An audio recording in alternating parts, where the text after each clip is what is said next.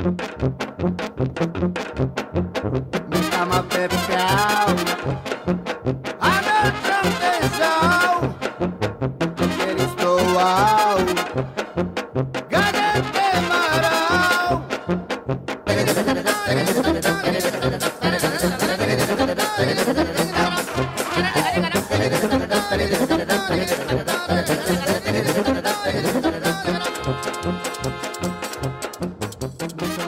Hello, and thank you for listening to Cinephiles Digest. My name is Matt, and this is episode 83. And on this week's show, we are going to be discussing Borat's subsequent movie film, new sequel to Borat. I can't remember the original full title, so Borat, you know what I'm talking about. I'm joined today by the OG crew. Travis, what's going on, dude? Oh, not much. Cool. And Tom, back from the dead. What's going on, buddy? Enjoying my coffee. Well, we're glad to have you back. Get things in the mix here. It's a very important episode, so it was very important that you be here for this Can't miss. momentous occasion. Can't miss. Before we get into the review, however, Travis, I hear you had a bunch of fun without us. I didn't even get an invite, which I think is pretty fucked up. But Well, you live, how many thousands of miles away from me now? I figured you... it's like you wouldn't show 3.2 up. thousand. That's doable. All right, next year I'll send you the invite. Actually, Chelsea was in charge of the invites. I was just the birthday boy. Oh, way to throw Chelsea under the bus. Yeah. But, yeah, I had a birthday a week ago, exactly. But we celebrated with some peeps this past weekend and got to show off the new place a bit to some people. And Tom got me a old-fashioned kit delivered to my house. So I think that kit is and some being other a things. little bit generous. It didn't come in like a wooden box with with sawdust around it or anything. It's just the ingredients from the grocery store. Hey, well, it's the thought that counts, and it was And I delivered to my texted door. I So texted the the assembly instructions. Very It nice. did come to your it's door. the thought that counts. But I don't know if I've ever really had an old fashioned, but they're pretty good. They're Oh, yeah. obviously mostly alcohol in them, but the Pretty other much all. the other little ingredients had a nice little hint of flavor to it. I like to put a little more orange than the recipe calls for. Hmm. You know, girl it up a bit. That's fine. You could throw a maraschino in there too if you're feeling, Oh, extra frisky. Don't tease me. What kind of whiskey in this old fashioned? You doing bourbon, a rye whiskey? What'd it come with? Tom, do you remember? It was a bourbon. It was High West's bourbon. High West. I don't know One if I've of had their that one. bourbons.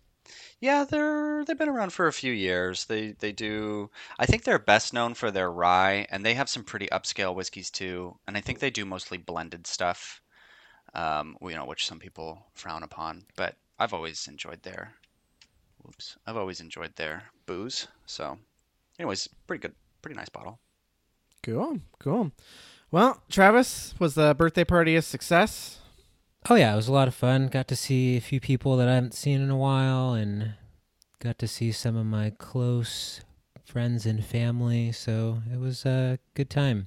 Got to pull out the beer pong table, the table that I've been lugging around the last 4 or 5 years, hiding it behind couches and whatnot in the small apartments that we live in, because it's an 8-foot table and it doesn't fold up. So you're kind of at its mercy. Jesus. But So- I refuse to get rid of it, and now I get to enjoy it. Hell yeah, dude. Yeah. Cool. Well, happy belated birthday. I'm sure all of our listeners are wishing you a happy belated birthday as well. They better send those in. You motherfuckers. What about you, Tom? What's been going on? I haven't talked to you in a while. Yeah. Well, I didn't go to this event because we're being extra cautious about COVID, and the family's sick, so that played out well. for me. Let's see. I don't think I've been up to a whole lot except for um, house stuff mostly. I have like 40 appointments for people to come look at my house and tell me how much it's going to cost to fix things. Mm. Oh my God. Okay, not 40, but actually like 6 or 7 in the next month, which feels like a lot. So we'll see. We'll see how far into my pocket I'm gonna have to reach, but I think we have maybe some groundwater coming in through the basement and a leak in the upstairs bathroom, and it's just this and that and the other. But all that being said, things are going pretty good. Oh, you know what else? There was a COVID case at Vinny's daycare. There was a case, a confirmed case in one of our families, is how it was put from the Oh, school. shit. So I don't know if that means a kid or like their cousin, or their, their parent or what. But Right. so the two like older kid buildings are being closed, and the baby building is being left open. Because they say they see no correlation. I'm not sure exactly what that means, but anyway, it's a little close to home for our taste. Interesting. Sounds like it's a real shithole you've got Vinny Ed rolled in. So far they've gotten away with it. I don't know. I don't know how with that many people coming in and out all the time, but Yeah. anyway, looks like they got their first taste of reality. Shit. Well, you have a sickness in the household. It's just like a cold, or have you guys been tested? I think so. Yeah. Well, we were tested a little while ago when we were all sick, like 2 weeks ago. Hmm. That one was a little bit more iffy because we had fevers, so it was like Yeah. that feels like something we need to get tested for. But so far, I don't think we have fevers. I don't know if I'm sick yet, but Vinny and Sarah, I think, are fever free. Cool. Well, glad you guys are doing your best to stay safe. We're hanging in. Yeah, dude. All right. Well, as for me, nothing going on. Although I have gotten super into TikTok over the past week. My God. That's my So- new thing. Every time I go to TikTok, it's because someone has sent me a link to TikTok. I know. And right? then after the video finishes, I'm prompted, and it's always some woman like dancing in no clothes. Is that just some weird algorithm I'm getting, or is that all of TikTok? Because it's really annoying. It's a lot of TikTok. I think so. Those are the most popular videos. So if you don't have an account, I think the algorithm is just going to give you like the best of Oh. TikTok. Here's some ass cheeks clapping. Oh yeah. You know? Okay, got it. So I actually have to create an account to get. Well, that would make sense. Yeah, you like when you make a TikTok, it's like, what are you into? And you click like animals, music, politics. You pick like the things you're into, and then it like curates your feed, and then from there you follow people. And I mostly watch it for cat videos and fart videos. I got some killer fart TikToks I can send you guys. I lost my mind last night watching one. Oh my God. So that's about it. Just watching fart TikToks and hanging out at the house, watching movies. What's Florida like right now, man? With the election coming up and COVID, and what's the weather? The weather has not changed at all. It's still fucking 88 degrees and hot. Oh my God. So that's not great. But the thunderstorms are less frequent because we're kind of coming up on the tail end of hurricane season. So it's been nice. It's just very warm. It's like I really can't leave the house without sweating until like 6:30 or 7. If you go out in the daytime, it's just an absolute nightmare out there. So not that I have anywhere to fucking go, you know what I mean? Like I go to the gas station. The only other big change is that I'm trying to get off menthol cigarettes. So I switched from Camel Crush to Camel Blues. So far, so good, I guess. So, wait, let me get this straight. You're not trying to get off cigarettes. You're just trying to get off menthol cigarettes. Yes. What is there a reason for that? Like a I mean, there are studies that say that menthol cigarettes are harder to quit. And I don't really want to quit yet. I might quit after my 30th in a couple months. We'll see. But I'm reaching the point where I'm like, okay, I mean, if we're going to start settling down and think about having kids, like, you know, I've always this is viewed step it. one. I've always viewed it as a phase, although I haven't tried to quit, right? So we'll see what happens when I actually try to give them up. But yes, this is step one. Because the thing with menthols is if you smoke menthols and then you try and smoke a non-menthol cigarette, it's kind of gross. So I'm trying to like get off of that. Because it's like the minty, something about the mintiness. It's like a extra dopamine in your brain or something. I don't fucking know. I don't know the science behind it, but Pretty colors. yeah. On the pack. So I'm a Camel Blue boy now. All right. Anyway, that's Wow. it. That's all I got. Matt, do you still play Warzone these days? Yeah, I did. I was just playing Warzone like an hour ago. You were online too. Yeah, I was finishing up that trick or treat event. That's literally what I was doing. Nice. Did you finish? Yes. Damn. Superstore and Damn were the two that took the longest. Oh my god. Damn was a fucking nightmare.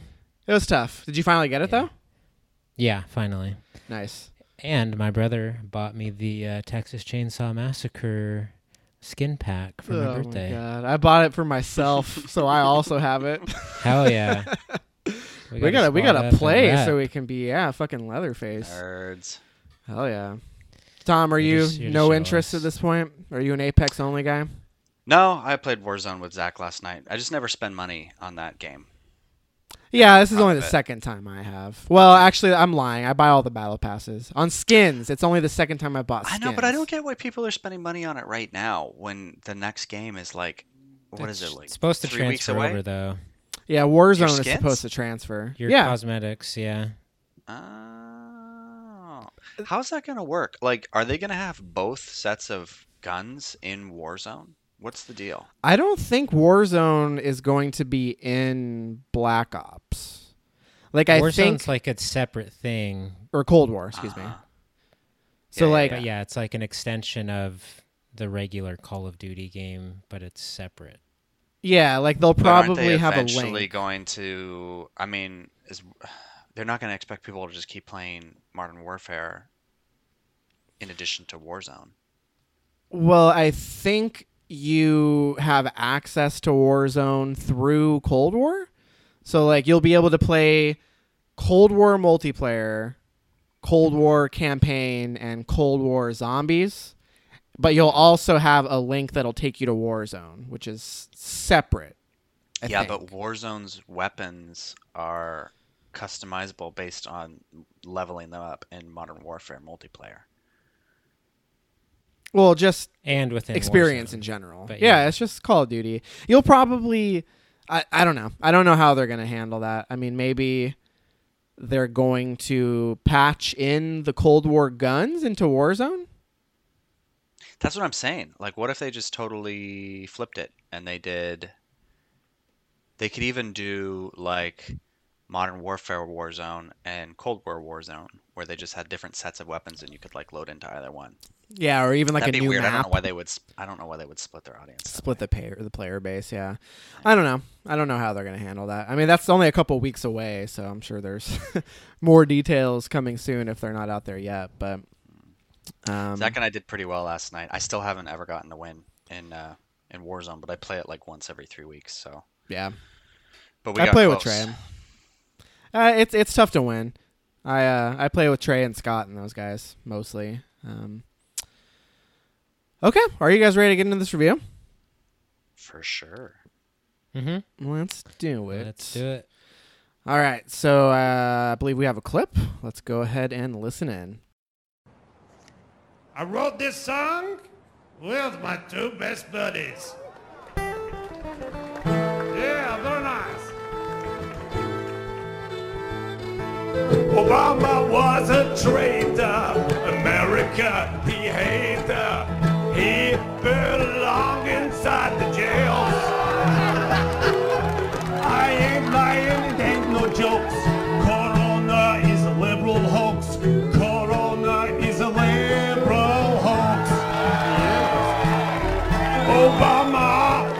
gonna do?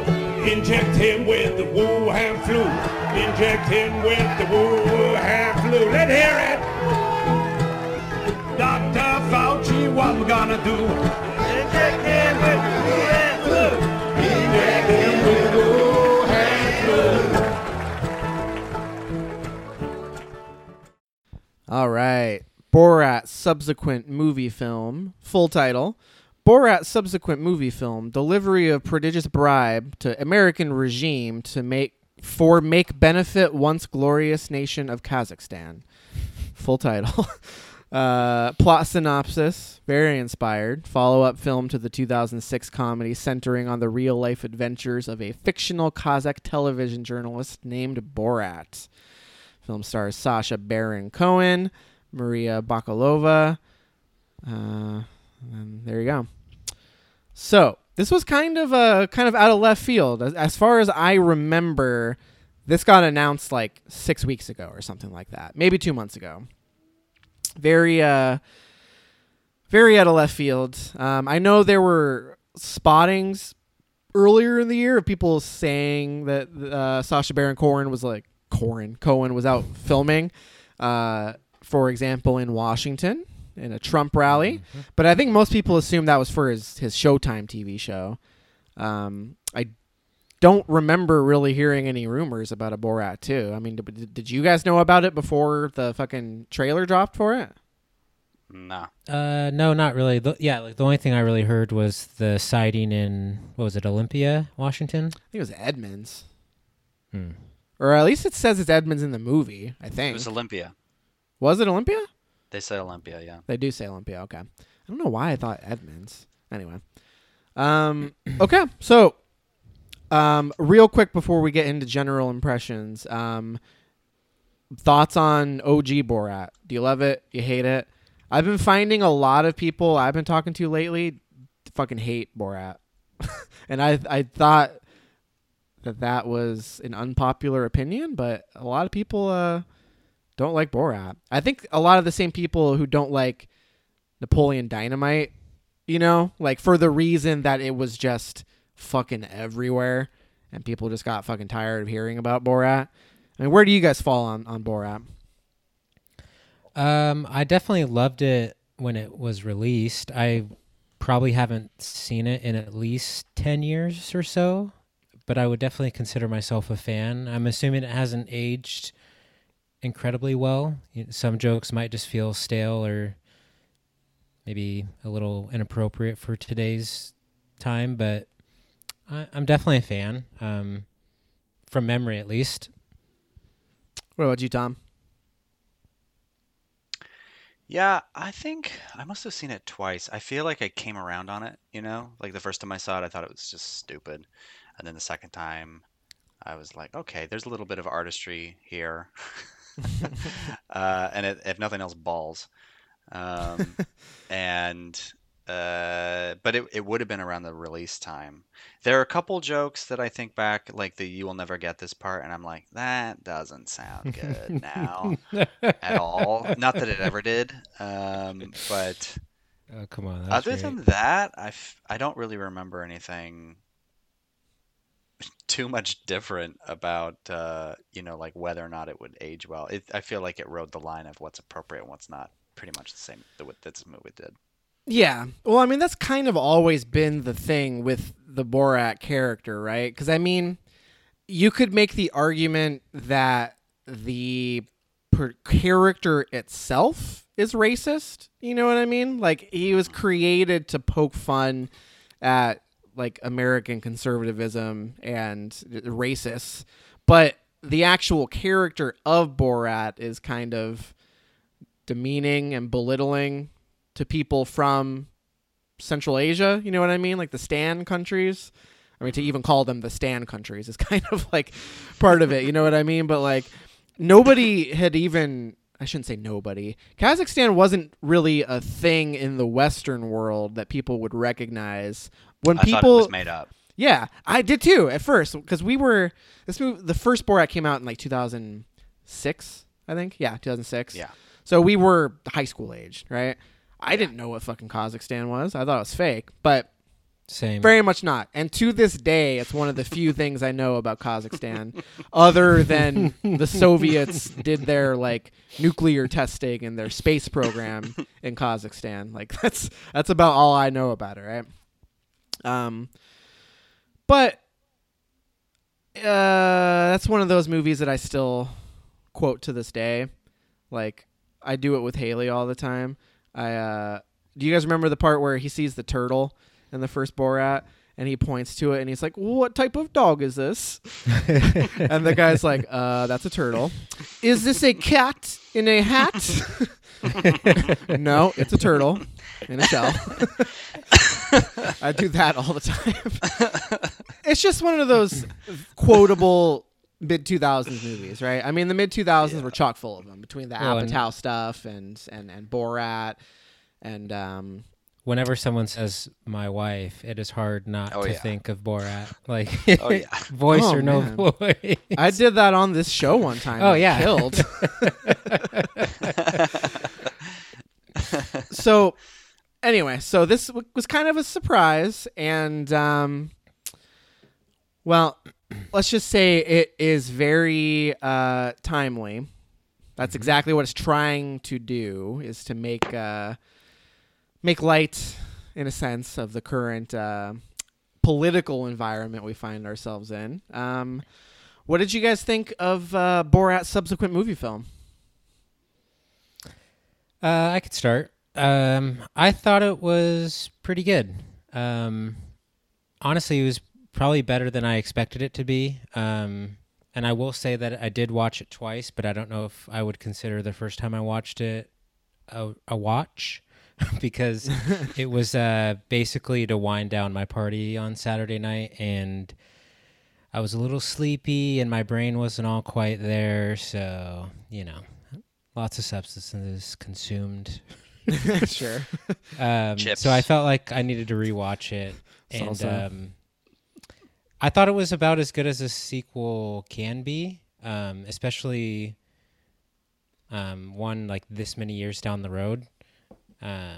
There's definitely some recycled jokes, but I feel like they didn't like lean on the old stuff too much. I mean, there are a few skits that are kind of similar to the first one, and they definitely rehash some of the jokes, but it didn't just feel like a complete like rehash or like a complete waste like some sequels do, especially like comedy sequels where they literally just try and do the same thing, but change the jokes ever so slightly, like Hangover Part 2 or like the Dumb and Dumber, Dumb and Dumber sequel. Dumb and Dumber.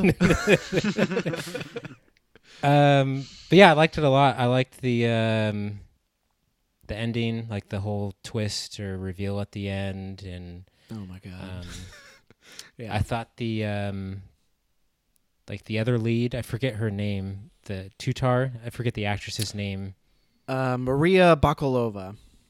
But for what she was like given to do in this it was quite a lot, and I think she handled it very well, because the situations that her and Borat get in are so ridiculous, and trying to like keep a straight face or like not ruin the joke or the skit, I think is probably difficult to do. And I'm pretty sure she's like a new actress or doesn't have many previous roles, so I thought she impressed me from like just like an acting standpoint, a comedic acting standpoint. But yeah, that's my general impression. We can get into specifics later. Oh yeah, we're gonna have to. What about you, Tom? Where did you land on this one? Yeah, I thought it was pretty good. I mean, I watched it with Sarah. I was nervous. I was like, am I gonna have to turn this off halfway or like watch it by myself? So the first 15 minutes was like, okay, let's get through this bullshit, and get to the pranks, which I probably would have felt anyway, because that part's just like dumb. Would you have turned it off if you weren't reviewing it on the show? I never would have watched it. Never would have turned it on. Oh god.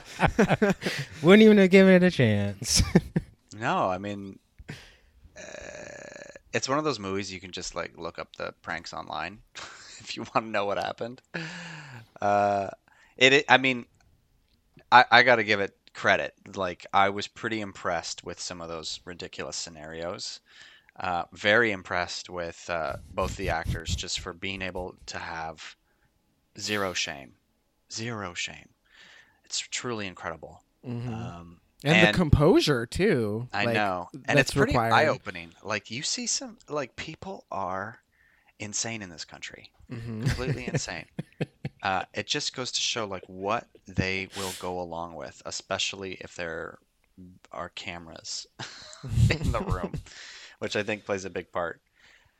Yeah, I mean, I agree with Travis in terms of like what it was as a sequel and all of that. I think it's definitely worth watching. If you're going to watch it, you have to watch it right now because after the election, it's not going to matter, or it's not going to feel as relevant. But yeah, overall, I liked it. Cool. I fucking loved it. I was absolutely dying. I have not stopped thinking about this movie. Like, there's so many bits in this movie that I think are just genius, and like it's such sharp, like pointed comedy. Like the way that they tie in current events and basically manipulate these people into going along with the bit is just hilarious and very alarming to see. You know what I mean? I mean, part of the issue with a movie like this is it was more surprising in 2006 when we didn't just have like open racists marching in the streets. You know what I mean?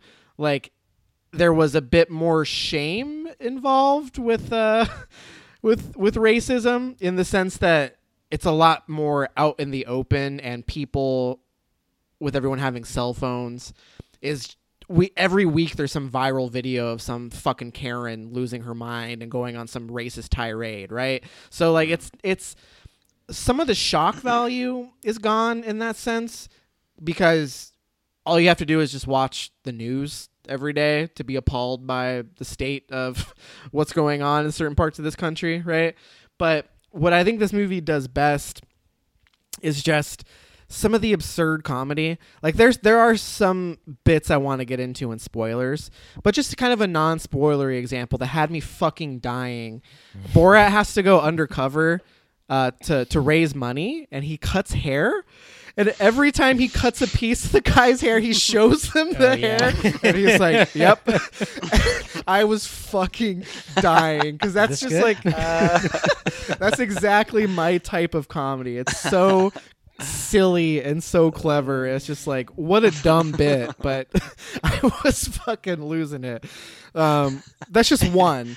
Like, man, there's that wasn't so the only many. thing that happened with Okay, that so- guy. That was weird. Yeah. What was your favorite skit? I feel like we should talk about our favorite skits. If you could pick one. Do we want to save that for spoilers, or do we? Because I mean, I think so. I will say I want to get more into it in spoilers, but being as vague as I can, the dance scene. Dude, that one was cringe. Yeah. I mean, that's always kind of been the sense of humor in these movies. Like, I tried to rewatch the Right. first Borat like a year ago, and I was stoned when I did it. I couldn't do it. I literally turned it off after like 20 minutes because I was like, that type of cringe humor can be difficult, especially when you're inebriated. That one was probably the most jarring for me, but it definitely wasn't the funniest for me. It was the one that, like, I feel like almost crossed the line as far as like kind of like grotesque type humor, or like, you know, something along those lines. Not that it was a bad scene or anything, but I don't know. I wasn't really like laughing at it. I was more just like kind of shocked at what was going on. Yeah. That's fair. My favorite, without spoiling it, I'll just say a generic term for it, was just like the abortion scene at like the women's center. Oh my God. That was amazing. That was brutal. There's so many so many good bits in this movie. Like I just think it was so sharp and timely and just hilarious. I was dying watching this thing. I gotta say, this movie, I think one of the most impressive things is that the last, the climactic uh, hijinks, right, is actually the most impressive, and like the most impactful. Uh, it wasn't a letdown, I guess is what I'm saying. I feel like that must be so hard to do. So it's really satisfying for that to be, you know, to be what it was and be as kind of captivating as it was. So it's been all over the news. Are you referring to the Rudy Giuliani bit? Yes. Yeah. Yeah, I want to get into that. But even after the Rudy Giuliani bit, like I guess we'll call it a plot twist, I found just so ingenious, and I was like, It was clever. oh my God. Like the fact that the movie went that way, just based on some of the conversations that Borat had with other people in the movie, right? And then just the kind of the state of the right wing party in this country. I was like, when the twist happened, I was like, oh my God, that's so funny. I lost it. Okay. Well, any other general notes? I can't think of too much. I mean, this came out at the right time, right before an election. They even dropped it a couple hours early. So they timed it so it would drop an hour before the presidential debates, so that people could watch it instead of watching Biden and Trump fucking yell at each other for 90 minutes or whatever. I'm sure we'll talk about it more, but it was a little disappointing that the whole Rudy Giuliani skit or moment played such a big role in the news before the movie's release. I just think it would have played better watching it had I not known that was coming, or wasn't expecting it. It kind of, I don't know, made the ending a little more anticlimactic because it seemed like the movie was going to wrap up shortly after that. So yeah, I could totally see that, but at the same time, that's going to get more people to watch this movie because, like, Rudy Giuliani, we can get into it more in specifics, but he basically came out and said it was a fabrication, and that I don't want to get too specific. I mean, if people have been watching the news, they know kind of what that is. But basically, the filmmaker said, watch the movie, make up your own opinion. And I don't know how you could watch this and think it was anything other than creepy as fuck behavior. But, yeah, it was definitely questionable. Yeah, to say the very least. Yeah, general thoughts. I don't have anything else. I'm ready to move on to spoilers unless you guys have something you want to throw out. I'm good. Good. Cool. Star ratings? I will go 4 stars. 3.5. It's 5 stars. Best Wow. comedy of the past decade, baby. Now, what would you rate the original? The original, I would probably rate either a 4.5 or a 5. It would be probably a 5 back in the day, maybe a 4.5 now. Yeah, I need to rewatch it. I couldn't do it, like I said. But it's just that movie is just so quotable. I mean, there's the Oh yeah, turtle stuff. There's the King of the Castle, Oh yeah, I still quote Borat like on multiple occasions, Yeah. still to this day. So, for that reason alone, I feel like it deserves some cred. Okay, so let's get into specifics. So if you have not yet watched the Borat sequel, check the show notes. Skip past it. I kind of want to start with the Trump rally, just because it's so close to home. I mean, I remember that being in the news when it happened, and people saying Sacha Baron Cohen was there. He stayed with America's 2 greatest scientists. I could not believe that he got people like singing along to that song. Like I saw that and it like made my stomach churn. Like it was funny because that's just so like clever. The song just totally appealing to like the worst aspects of that movement, right? Like the hypocrisy of it. But when they showed the crowd singing along, there were a lot of people singing along. I was like, whoa.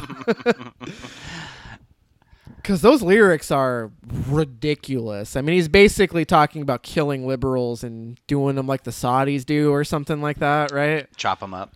Chop them up like the Saudis. I was like, whoa, oh my God. There were clearly a couple people that were uncomfortable at first in that bit, right? But I think the one problem I have with that bit is that in order for it to work, he can't really do Borat voice. Like in any of the other scenes where Borat is in a disguise, he's just doing Borat voice in a disguise, right? But he actually puts on like a hick accent when he's doing that appearance, right?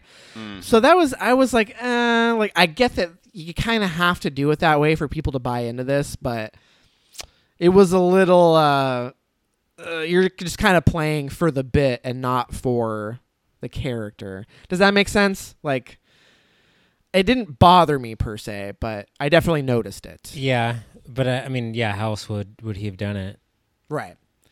without being noticeable?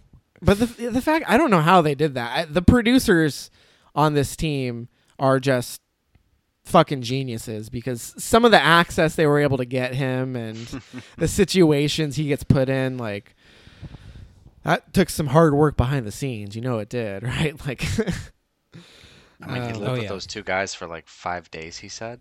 Was it 5? Oh, in that like cabin or whatever, the two Trump supporters. And he That was an in interesting character the whole conversation. time. Yeah, they were America's greatest scientists. Yeah, when they came back at the end, that was pretty funny. So, an early bit that I'll mention, and I'll let someone else talk.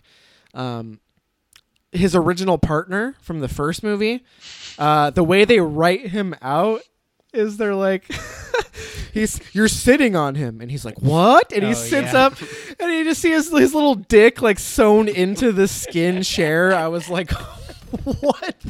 That's such a stupid way to write out his character, right? But I thought it was fucking hilarious. He just got turned into a fucking chair. There's so many, like, that's why I said there's just so many moments that I just keep replaying in my head. Like, ugh. All right, what about you guys? What were some of your favorite How about some of your favorite bits?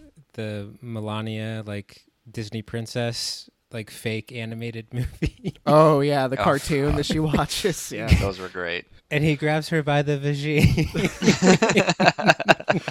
And they start dancing around. So good to rework that line into this movie and oh totally in that way. Like, it's perfect. And the So fact that like romantic. that's the whole plot. Like the first Borat didn't really have a plot, right? I mean, he was trying to meet Pamela Anderson because he wanted to make her his wife. Like that's the whole plot. This one, there's a legitimate through line and there's actual progression in the plot. But I mean, the whole idea is based around this notion of Melania Trump being the luckiest lady in the world. You know what I mean? Like, that's such a funny to make a whole movie out of that ridiculous statement. It's just genius. Like, that's the whole plot of the movie is he wants to marry off his daughter to Trump so that he can be set for the rest of his life. Right. Like, it's so silly. So yeah, that was a killer scene. The similar to the princess thing. So they go cage shopping, and that conversation where she's just like, "Oh, I like this one, Daddy," and she's just like standing in the cage, like that. Some of the best scenes are the ones that don't really have any political spin on them. Like when he goes to buy a phone, right? and he has Dude, to borrow that the phone. was awesome. I mean, it was definitely like a kind of a rehash of some of the skits from the first one, like the turtle skit, or like the, what is this, cheese, and what is this, cheese. But when he's trying to figure out the whole phone and what is it called, FaceTime and all that. And Oh yeah, I forgot about the FaceTime part of that. but when he damn like it. it's like, oh, I need to go to the bathroom, and then he's like still connected to the TV, and then the You guy's see him like, type it in, like I think he figured it out. He's like, can you search for a naked woman on here? And he types in like black woman, big tall white man or something. yeah, I can't remember what he typed, but it was ridiculous. Very specific. That was a good bit. That was one of the better bits. And also like they returned to the bit with the fax machine where he like Dude, that dictates was the awesome. messages to the guy. Sucked. I can't believe these people. These people. That guy just he's just like, I guess this guy's just gonna get killed.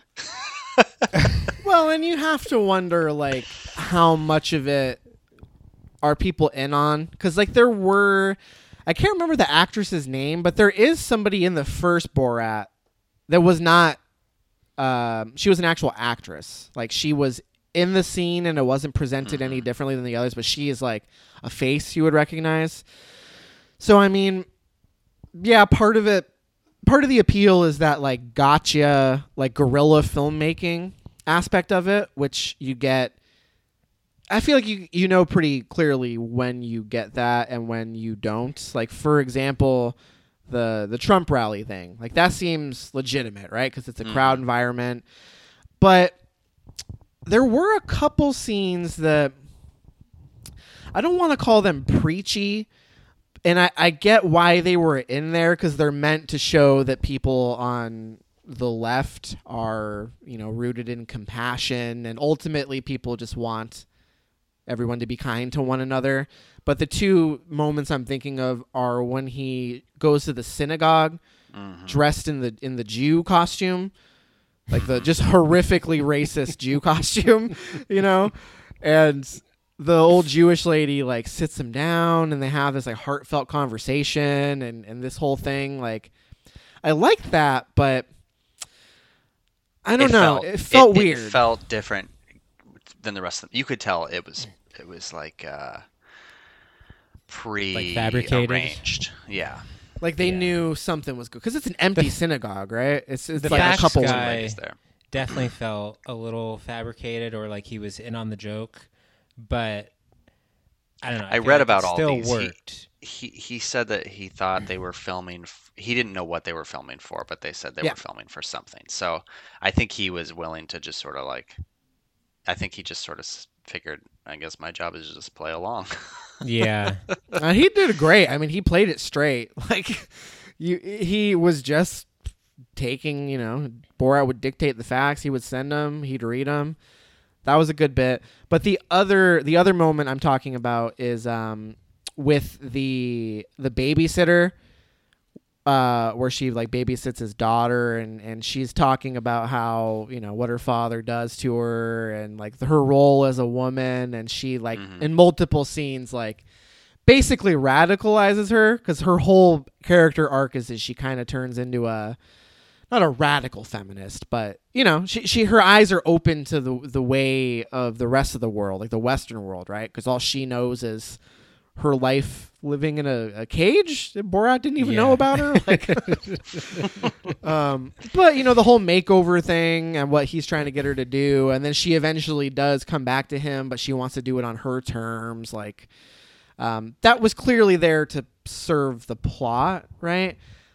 Right. And it was honestly pretty heartfelt. Like, it didn't feel fake when they had that conversation in the car when she was trying to tell her, like, you're a grown woman, like you, oh my God, that you was have such a rights. good conversation. That whole thing, but those moments, you didn't have anything like that in the first Borat, right? And it's in stark contrast to the moments where they're interacting with conservatives, and that's the point, right? I mean, that's why it's in there. And I don't entirely know how I feel about that juxtaposition, but anyway, thought I'd comment that. All right, should we talk about the Giuliani scene? Let's do it. Let's talk about the debutante ball first, just because it was. Oh yeah, That was my favorite. Also, I just thought it was so awful. I could not believe that. Like, Travis, you're right. I mean, that is cringe humor, but like the commitment from her character to just like, because it starts off so innocent, right? Like everybody's clapping. It plays so perfect. The crowd gets into it. Everybody's clapping, and then she just starts.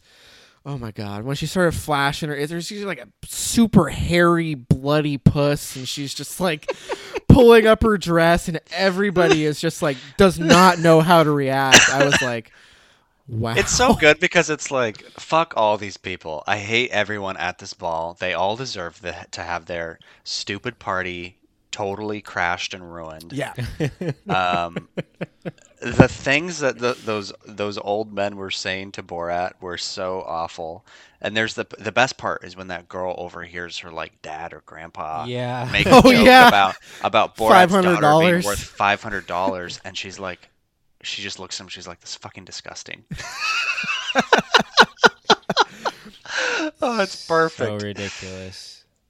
Oh, just like, yeah, classy ball, guys. And that's Good the job. thing. Like, I think that's the thing with the camera. Like, more than ever, even more than the first Borat, it enables people to kind of divulge some of their worst thoughts and traits, right? Because Borat starts by saying the fucked up shit, but it's a bit. It's a character, right? But they see the camera, they see this, they hear this guy saying these things, and it enables them to speak horrible things, right? Like, I think he knew better than to say that if there weren't cameras and Borat egging him on. I don't remember what he says to preface that. Oh, he asks him, "How much do you think my daughter is worth?" Right? You know, Exactly. like. But I mean, he does lean in. It's like he wanted it to be for Borat's ears only. You know, he was sort of embarrassed, but also he wanted to play along and Right. you know, do the whole, you know, one of the guys thing. And then the other one, the women's clinic, Travis. I mean, now that I'm thinking back on it, the wordplay God. and the Yes. the setup for how they end up in there. It's just Well, and he's like, he it's makes a just comment, gold. something along the lines of like, "I'm the one who put it in her. I was just trying to give her pleasure." Yeah. And, like, the guy just doesn't have the information of the scene before, and so he's just completely lost. It doesn't matter how we got here. Yeah. All that matters is that you have a baby in Oh, you. can you imagine? And Oh he my says God. like she has a heartbeat and stuff, and Borat's all confused, like, no. So good. That Okay. was good. Should we talk about the Giuliani bit briefly? Yeah.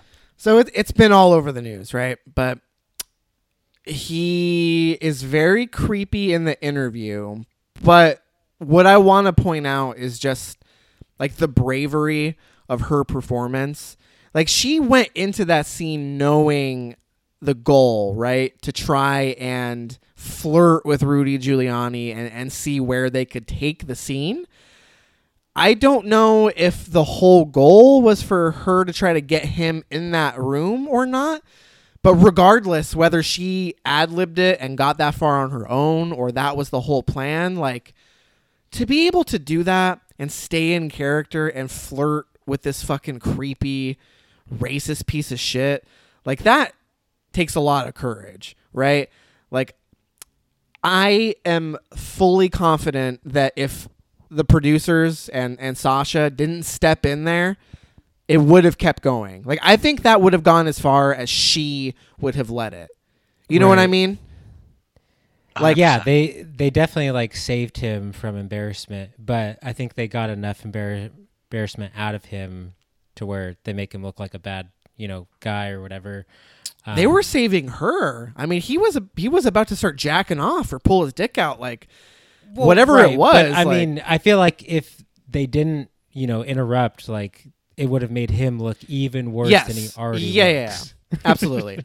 And that's see, that's why it's tough, because they did the right thing, right? Like they should not have let that go on any longer than it did. Mm-hmm. But if they had, like, Yikes. they should.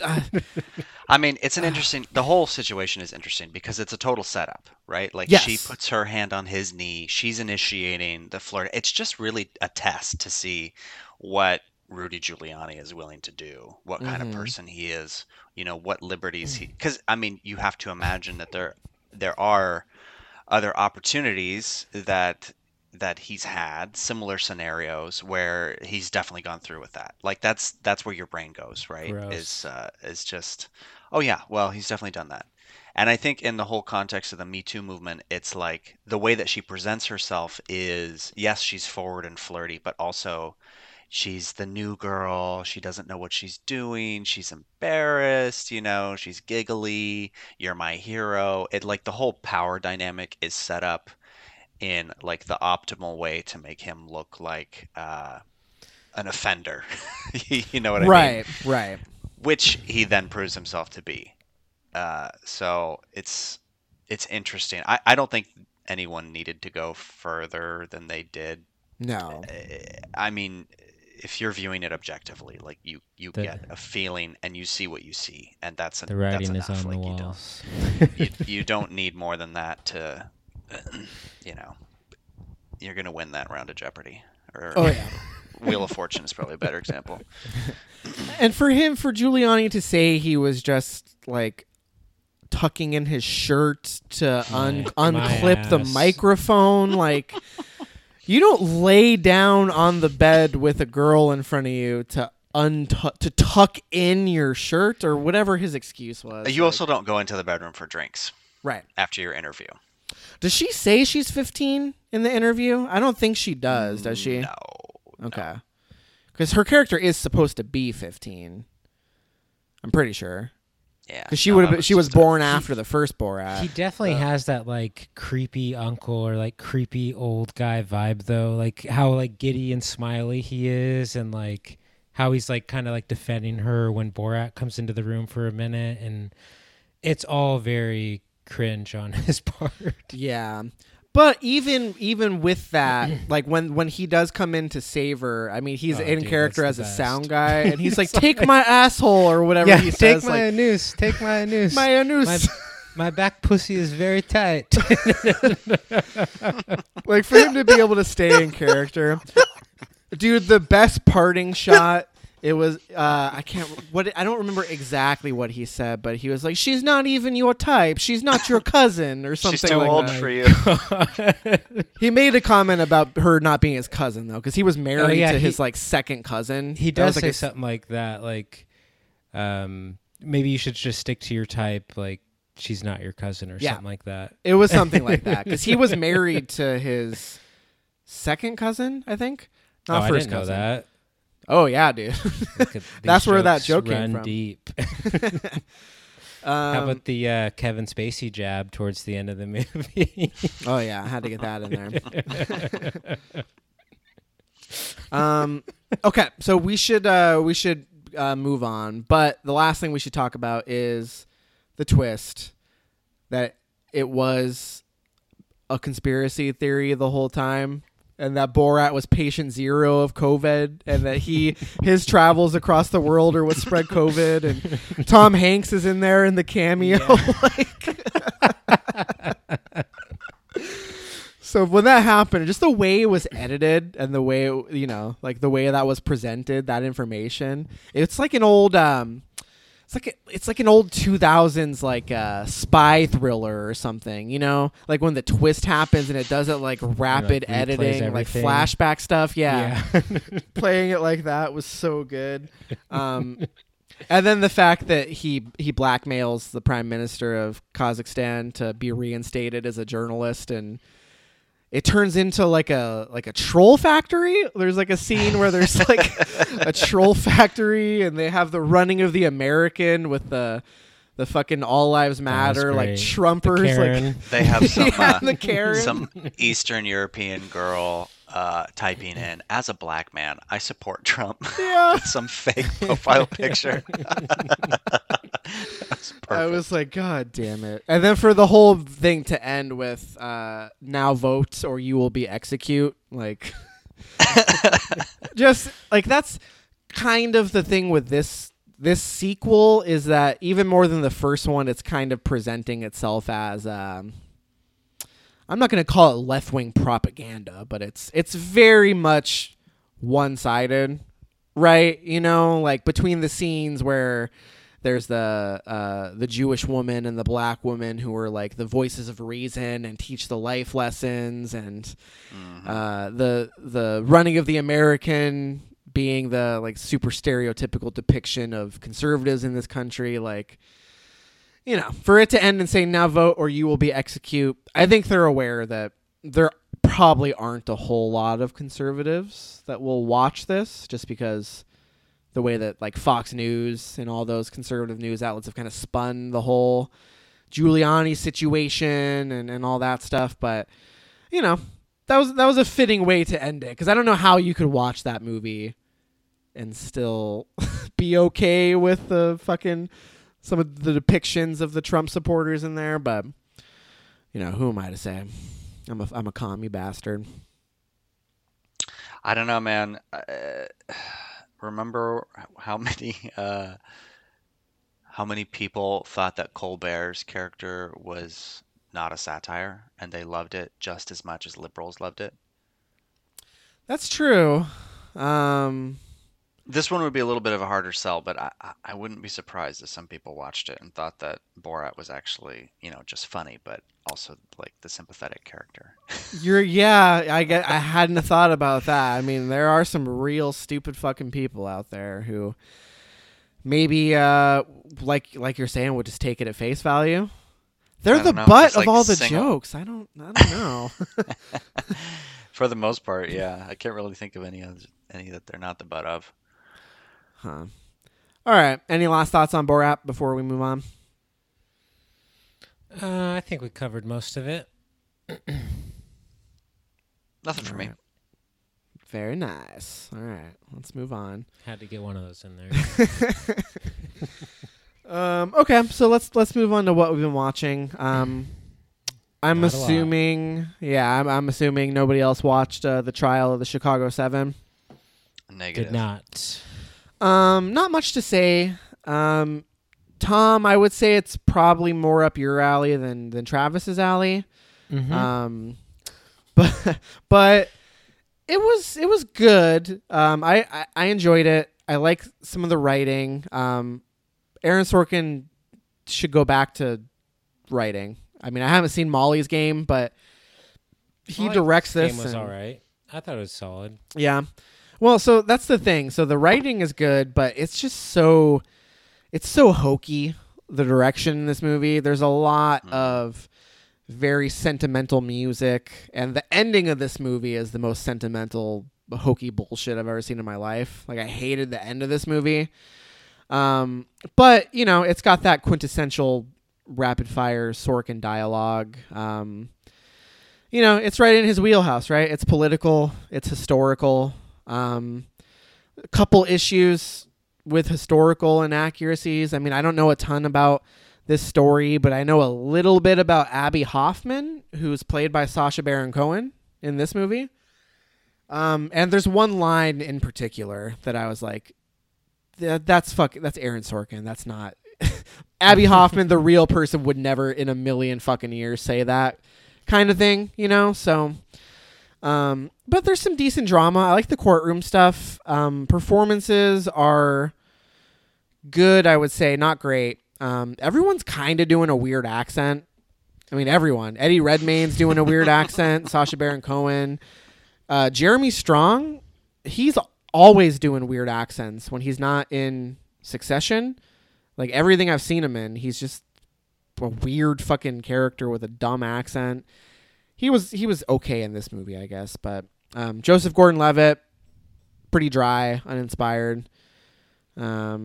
It just looked like one of those generic historical like trial type movies. It's like the same reason why I didn't watch Just Mercy from last year, the Michael B. Jordan and Jamie Foxx movie. It just, I don't know, like even though it's a unique story and it's kind of insensitive to say this, but like I just feel like it's been done before to a degree on screen, like more than once. So I don't really know what I'm really missing if I don't watch it. Like I'd rather just maybe learn about the actual event itself than watch the dramatization of it. But that's just me having not seen it. Yeah, I mean that's the whole thing, right? He's got to package it to be entertaining. So there's clearly some liberties that are taken with the historical material itself, but it was good. You know, Aaron Sorkin's kind of a liberal tryhard. You know, like he's liberal. Jesus Christ! I finished my glass of scotch. If you can't tell, he is liberal. Fuck. He claims to be a progressive, but he is very much one of those like moderates who think that the only thing wrong with the political process in this country is the people in it, you know, and not just like a fundamental rot kind of from the very foundation of the systems that we have in place. So he's one of those like just vote and fix everything kind of talking heads, if that makes sense. Like just his writing style between the West Wing and the newsroom and that stuff, but it's timely. The material is timely, even though the events occurred like 50 years ago. Definitely applicable to a lot of the things that are happening today. Worth a watch. I mean, in a year where there really aren't any like prestige dramas to speak of for the most part, it's good. I think you both would enjoy it. Worth a watch. I rated it a 3.5. Doesn't sound like All right. it's worth watching. Based on that star rating. Travis, I think you would like it. I don't think you would say it was a waste of time. Yeah. Tom, though, I think you there's some pretty witty dialogue exchanges. It's timely. You know, Clever I think exchanges. it's more it's more up your alley, I think. For All right. For year-end cramming, this will not be high up on the list. Not even for Cram Jam, you're not going to try and get it in? No way. This is if God, you gave it a dude. 3.5, it's like a 3 at best for me. There's no way it's The making it on ceiling is list. 3. It's only Yeah. down from there. Yeah, I don't know. You like Sorkin too, though, right? He's cool. I mean, I'm not like his number one fan or super fan like some other people. Not pointing Yeah. any fingers at you guys, but No, I I know. mean, yeah, he's a good writer, but I don't worship him or anything. Yeah. Okay. Well, what about you, Tom? Have anything going on? You been able to watch much? It's been like a month since you've been on. You got to have something, right? Mostly TV, I think. Anything good? So I watched Gary Haji on Netflix. Who? Excuse me? Gary Haji. It's a like crime noir show that takes place in Tokyo and in London. Gary Haji, it's like it means duty and shame in Japanese. I'm probably saying it horribly. So I was really, really enjoying it, and I think it's 8 episodes long. And then I got to episode 6, and I didn't love episode 6, and I'm halfway through episode 7, and it's getting really cheesy, and I have just not worked up the courage to get back into it. But it's interesting. I like that show. So wait, what made you get into this? This hasn't. Oh, popped up I was on just my browsing. It radar. doesn't pop up for me either. I was just looking on Rotten Tomatoes for like good TV Hmm. shows. And Well, it's got 100% came on up. Rotten Tomatoes apparently. Exactly. So I So- checked it out.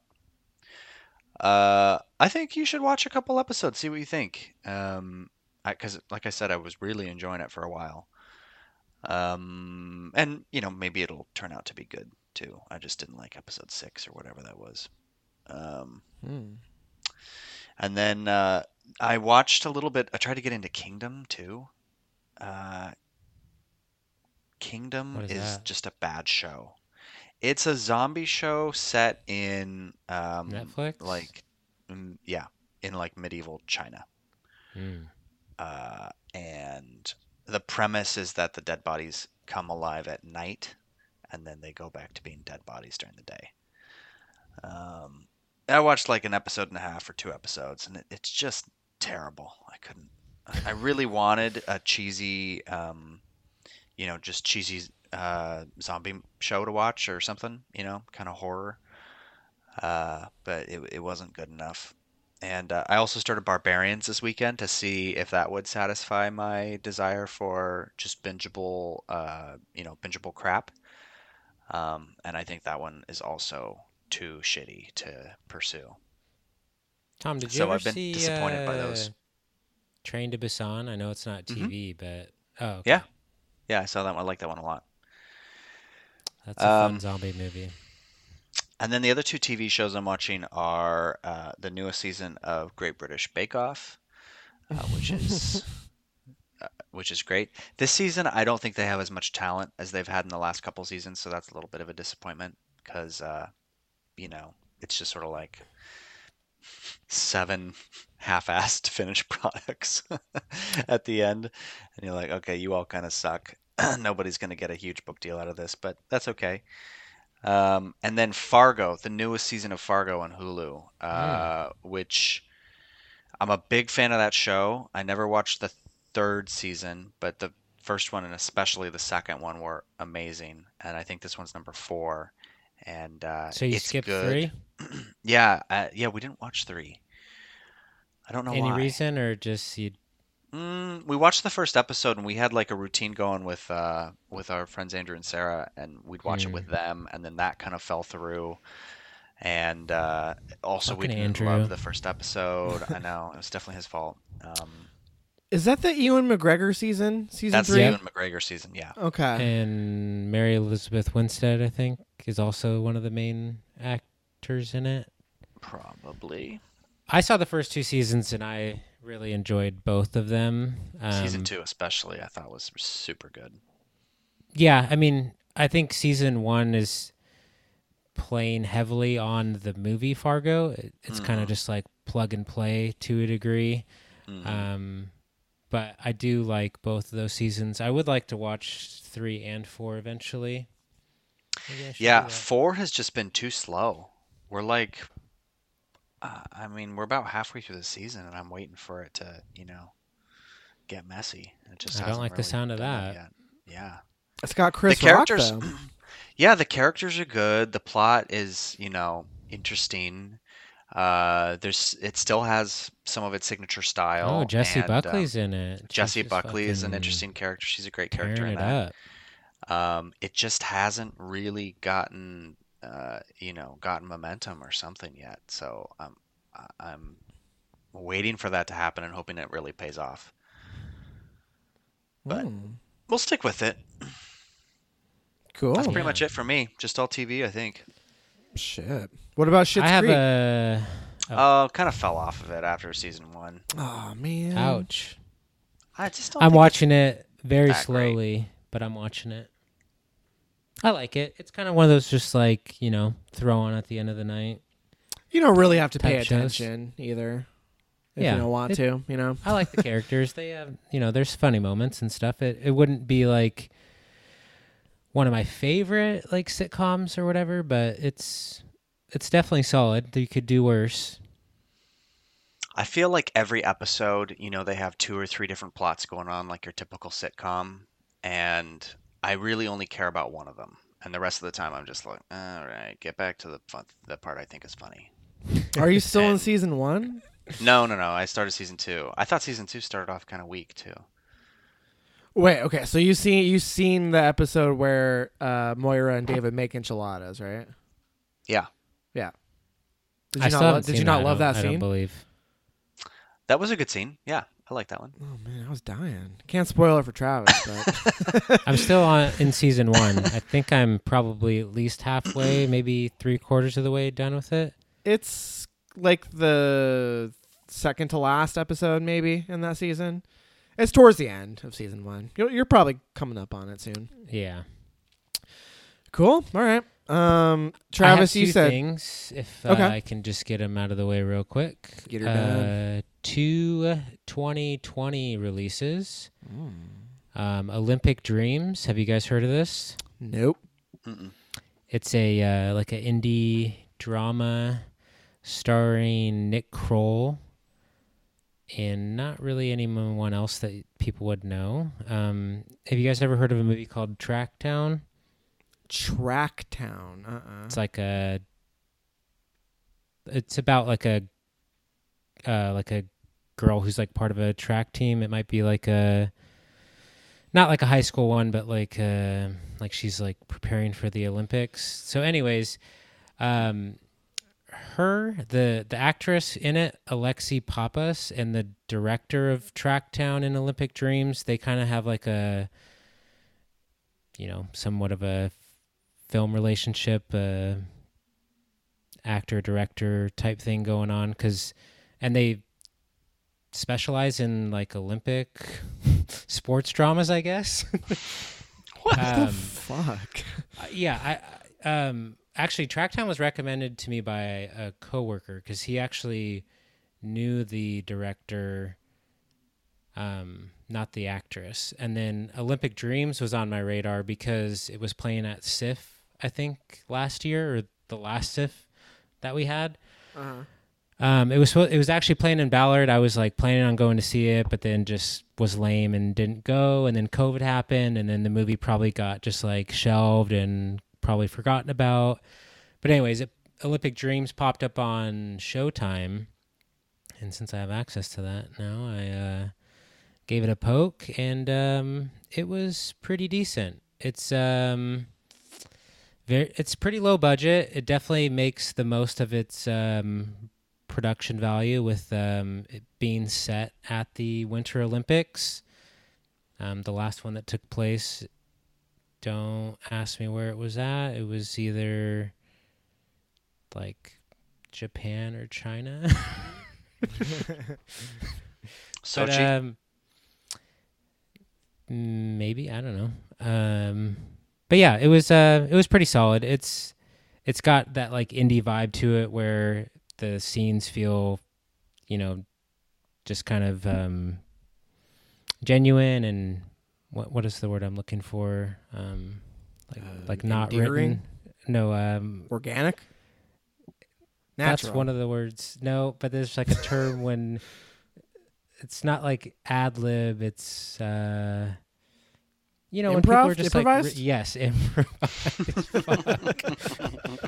So it definitely seems like there's some improvising going on, and there's some non-actors in it as well.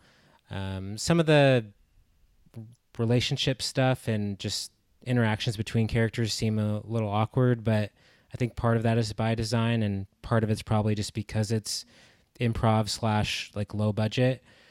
But I thought it was decent. It's pretty short. It's only like 80 minutes, so it wasn't like a big commitment or anything. Mm-hmm. I would say it's like Pyeongchang. worth a recommendation, but I wouldn't like run out to go see it or track it down or anything. Sure. Nick It was Kroll was good, Pyeongchang. man. Who? Pyeongchang. I don't know what you're saying. That's where it was. 2018 Winter Olympics. Okay. Sochi was 2014. That place, yeah. And then I saw the biggest movie of the year, Tenet, in theaters on my birthday. Oh, yeah. Braved the COVID in the theaters for it. I definitely want to watch it again. I don't think I really understood the plot while it was happening and when I read what happened afterwards. I mean, I kind of get the gist of it afterwards, but I don't know. There was a lot going on in the movie and just like outside of the movie, like just being in a theater again and like sitting around people who like weren't really wearing their masks. It just was like a weird vibe, Mm-hmm. Sure. And we also missed the first few minutes, which I don't know if it really mattered that we missed the first few minutes or not, but just kind of a jarring experience. But it's Nolan. It's fucking great action, great score. You know, big grandioso filmmaking. Barely audible dialogue. Oh yeah, there was a lot of that, which was kind of frustrating. And the plot does kind of matter. Like there is actually a plot in this movie. Like, I mean, sure, there's a plot in Dunkirk, but for the most part, you're watching it for the more visceral experience. This is definitely a little bit more plot heavy. I don't know where this really ranks in his filmography, and I'd probably want to watch it at least once or twice, but I was definitely into it while I was watching it. I just don't know if I really connected all the dots and had like a full, like, great experience by watching it. But I definitely liked it quite a bit from what I saw and could piece together. Nice. Yeah, at this point, I'm just gonna pick up the fucking 4K whenever that comes out. I think It's I would long do the enough that same. it's not worth it. I don't even think it's.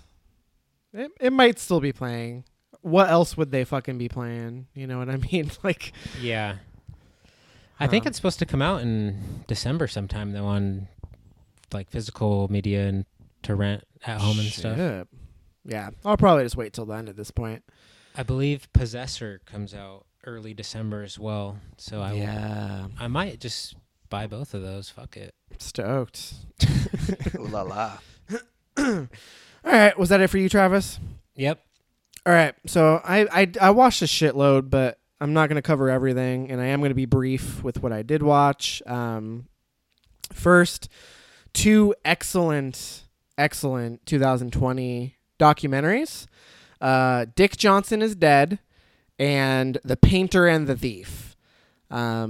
So Dick Johnson is Dead is on Netflix, and it is from Kirsten Johnson, who did Camera Person from a couple years ago, another documentary. Did you Did see you ever Camera watch that? Person? I did not see Camera Person, no. Yeah, me neither. I watched it. I thought it was good, but I don't think it was like mind-blowing or like, you know, one of the greatest achievements ever. Like some, Like some some people were people. really touting that Yeah. documentary. But I am very curious to check this one out. So Dick Johnson is Dead. She makes a movie about her father, who is old and kind of early onset Alzheimer's, dementia setting in. So it's, you know, she wants to make a movie about death and dying and what it means to have lived a fulfilled life and family and all this stuff, but built around the premise of staging deaths for her dad. So there's all these like earnest conversations, and then they'll stage some super silly, violent death for her dad, right? So there's this really biting, like, dark humor that the two of them have. Seeing their relationship is pretty cool, and it's insightful. I think it takes a little bit to get going, but by the end of it, I loved it. It's definitely a tearjerker. Highly recommended. But the other movie, this was actually recommended to me. I had a guest appearance on Suds in Cinema, which is another movie podcast. Friends of the show. They invited me to be on because they were talking about Halloween. And Kyle over there knew I was a big fan of Halloween. So they actually recommended The Painter and the Thief. And I had never heard of it. I mean, have you guys heard of this? I Googled like best 2020 movies today, and I saw it on a list of 45. So I saw it on the list, but I don't really know anything about it. So I like it even more than Dick Johnson is Dead. So I gave them both 4.5. But The Painter and the Thief is about this woman who's an artist in Europe, and this guy breaks into her art exhibit and steals one of her paintings, and he gets caught. And she befriends him, and they end up getting very close, and she decides to like do portraits of him. So it's about their relationship and their stories, like their individual backgrounds and kind of the evolution of them as people and the evolution of their friendship. Very heart-wrenching. I thought it was very profound. It's a very humanist kind of filmmaking style. You know what I mean? Like, it's mostly fly on the wall stuff. Some interviews with each of them, but I thought it was excellent. It's on Hulu. Give it a watch. Okay. I'll do horror movies. So I downloaded Peacock. I don't know if either of you guys are using Peacock, but Peacock has a bunch of the like old Universal monster movies on there for free. And I had never seen any of them. So I watched Dracula and The Invisible Man. Dracula was good. It kind of feels like a stage play that got turned into a movie. Bela Lugosi is good in it, but I like the vibes, like the sets. I love the set design, the cobwebs and all that kind of stuff, but wasn't super interested in the story. Like, Dracula ends up hiding in a coffin on a boat, getting taken to somewhere in Europe outside of Transylvania, and I don't know. I wasn't super interested in what was happening in the story, but it's spooky and it's cool. Some of the things they were able to do. It's an old ass movie, so I liked it. The Invisible Man, though, I preferred. I rated Invisible Man a 4. Just insane special effects. Like, I don't know how they were able to accomplish some of this stuff with it being made in 1933, but I was very impressed. I like the story. Basically, a mad scientist, turns himself invisible. He's on the run. It's like Hollow Man. Yeah. Exactly like Hollow Man. Yeah, I thought it was great. I thought it was very well made. I thought the actor who plays the Invisible Man was awesome. I thought it was great. I'm excited to get into some of the others. They got a shitload. They have like 30 of them on there. Frankenstein, Bride of Frankenstein, Son of Frankenstein, The Mummy, The Wolfman, Creature of the Black Lagoon, all that shit. So excited to take a peek. And 2 more. Tenebrae. That's a Dario Argento film, and it was actually my first Argento movie. Travis, you've seen a couple, right? You've seen OG Suspiria? I've seen Suspiria, maybe one other, but I have not seen Tenebrae. Okay. What about you, Tom? Have you seen Suspiria or any other Argento movies? I don't think so. Okay. So this is my first. Tenebrae was good. I watched it in 2 sittings. I got kind of bored, and then I didn't finish the last like 20 minutes until today, actually. But it is kind of self-aware. I mean, it's about a giallo writer, like an American writer who goes to Rome, and there's like a serial killer who's like acting out stuff from his book. So, love the score. Thought it was great. Some pretty cool kills and like stylized violence, but kind of repetitive. I started to lose interest about halfway through because it's just like you want some clues about who the killer is, but you don't really get any until kind of the last little bit of the film. Some pretty cool sequences, and I did enjoy it, but maybe not the best jumping off point for Argento, just because it was my first exposure to him. So I rated it a 3.5. Yeah, I'm curious to hear what you think about Suspiria when you finally get to it. Just I want to do you it. loved the remake, and Oh yeah. this one's highly regarded as well, but they are pretty different. So Yeah. I'll get to it. And then last movie I'll talk about, Horrible Mistake. I just watched it before we recorded. I watched Friday the 13th, A New Beginning. And this is Friday the 13th 5, which isn't inherently a horrible decision in and of itself, but I watched it on AMC because I have cable and it was on demand through AMC. I don't know why I didn't think this going in, but it was the fucking edited for TV version. So no titties and basically no gore. So why the fuck did I watch Friday the 13th if it edits out the kills and the titties? So I basically watched Friday the 13th 5, but I didn't. Does that make sense? What did you watch this on?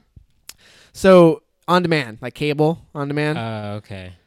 It's AMC on demand. Like you can subscribe to AMC on demand separately, but Mhm. because I have cable, it's included on AMC's like on demand movies. How You know? lame though. Yeah, I don't know why I didn't. I just assumed it would be uncensored. I don't know why, but Man, yeah, probably should have just killed yourself after. I watching really it. should have.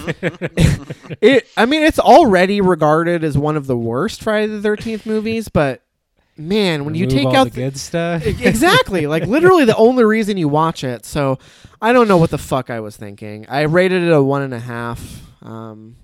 'Cause it could have been worse, I guess, but it's the worst of the Friday the 13th movies that I have seen. I've With seen or without titties? even with or without titties. So I don't know. Maybe it would have been a little better, but you get the gist of it with the kills, right? You just don't see Yeah. the Right. most of the blood, but horrible mistake. That's what I was doing right before we recorded. So Bummer. actually, amendment. I had just started Friday the 13th 6, but I had only gotten about 15 minutes into it. So Is this another edited one? no, Friday the Okay. 13th 6 is on Amazon. I was like, why would you do that to yourself? Yeah, I was gonna after say, why do you do this to yourself? I still feel that way. What I mean, I could compels have. you to work your way Curiosity. through these awful movies? I'm a horror hound, and I want to see all of them. So, like, I had originally embarked on this journey like 2 years ago, and I only got through the first 4, and then I fell off. So I I honestly think I did the same exact thing, and I'm pretty sure I fell off after 4. yeah. So I've seen Jason X, and I've seen Freddy versus Jason, but all the other stuff in the middle I had never seen before. So I still have Part 6, which I started tonight, Part 7, Part 8, Part 9, and then I think that's it because Jason X is 10. Yeah. You gotta watch Space Jason again. I kind of like Jason X. It's really bad, but so anyway, I watched some other stuff, but just fucking follow me on Letterboxd or something if you give a shit. God. I know, right? Wow, sassy. Massabreros on Letterboxd if you're curious. I saw you changed your profile pic. How exciting! Yeah, dude, that's the first time since I got Letterboxd I've changed it. Damn. I mean, it feels weird to have a picture of me from fucking like 2013 or I don't know how Right. old I was, but I just That have was- an image from Sorcerer as my screen or as my profile pic. what a nerd, dude. Although I can't No talk. image. My profile picture on TikTok is Nick Cage and Vampire's Kiss, so I can't talk. Okay, cool. Well, anything else before we wrap this one up, guys? Do we have any idea what we're gonna do next? So there is some stuff coming out. I'm blanking on that. Oh, there's that stuff. Sofia Coppola movie that just hit Apple TV. I don't Yeah. have On the that. rocks. I don't have Yeah. Apple TV. Is I could maybe probably a get a free trial, or though. something. Yeah. I already used mine. I thought you just straight up had Apple TV, Tom. Do you not? No, it was a trial. Oh, shit. Well, Well, I might do that. not exactly sure. There is some stuff coming out. I know there's at least one high profile thing coming out in the next couple weeks to some streaming service. Maybe Netflix.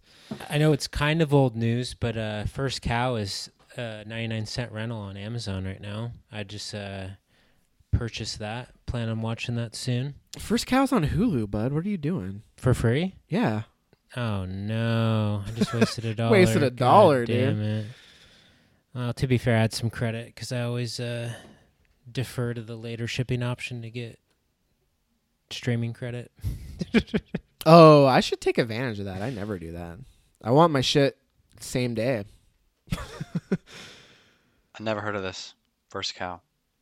Kelly Reichert. What did she do? She did Meek's Cutoff. Wendy and Lucy, Oh yeah. Old Joy, all the bangers.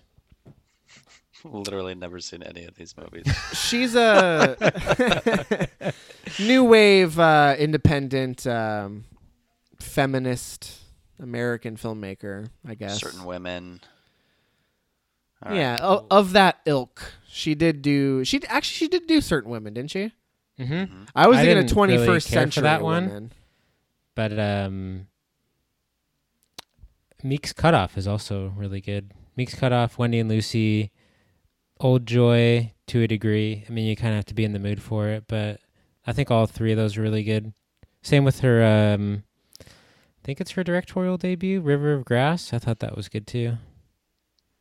Damn, you've seen all of her shit. I didn't know you were such a fan. I haven't seen Night Moves or First Cow, but I've seen the rest. I got Night Moves. Let me tell you. Are you guys Okay. gonna watch this Queen's Gambit show? Yeah, No. probably. It's got Anya Taylor-Joy in it, though. Travis? No. Of course not. Who cares? That's a big commitment that I'm not willing to make. All right. Yeah, there's stuff coming out. I mean, stay tuned on the feed. We'll figure it out. The next episode of Cinephiles Digest is going to be a Halloween special. We're doing OG Halloween, John Carpenter's Halloween, and Trick or Treat. So keep an eye on the feed. That'll be coming out shortly. Real quick. Yeah. HBO. Never, rarely, sometimes, always. It's on there. Is that the Luca show?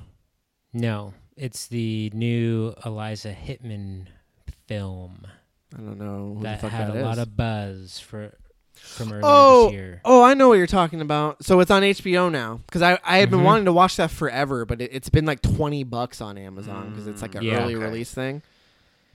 I've seen her other two this. movies. I really liked Beach Rats. It felt like Love was decent, but yeah, I've heard a lot of good things about this one, so I'm probably gonna check it out soon.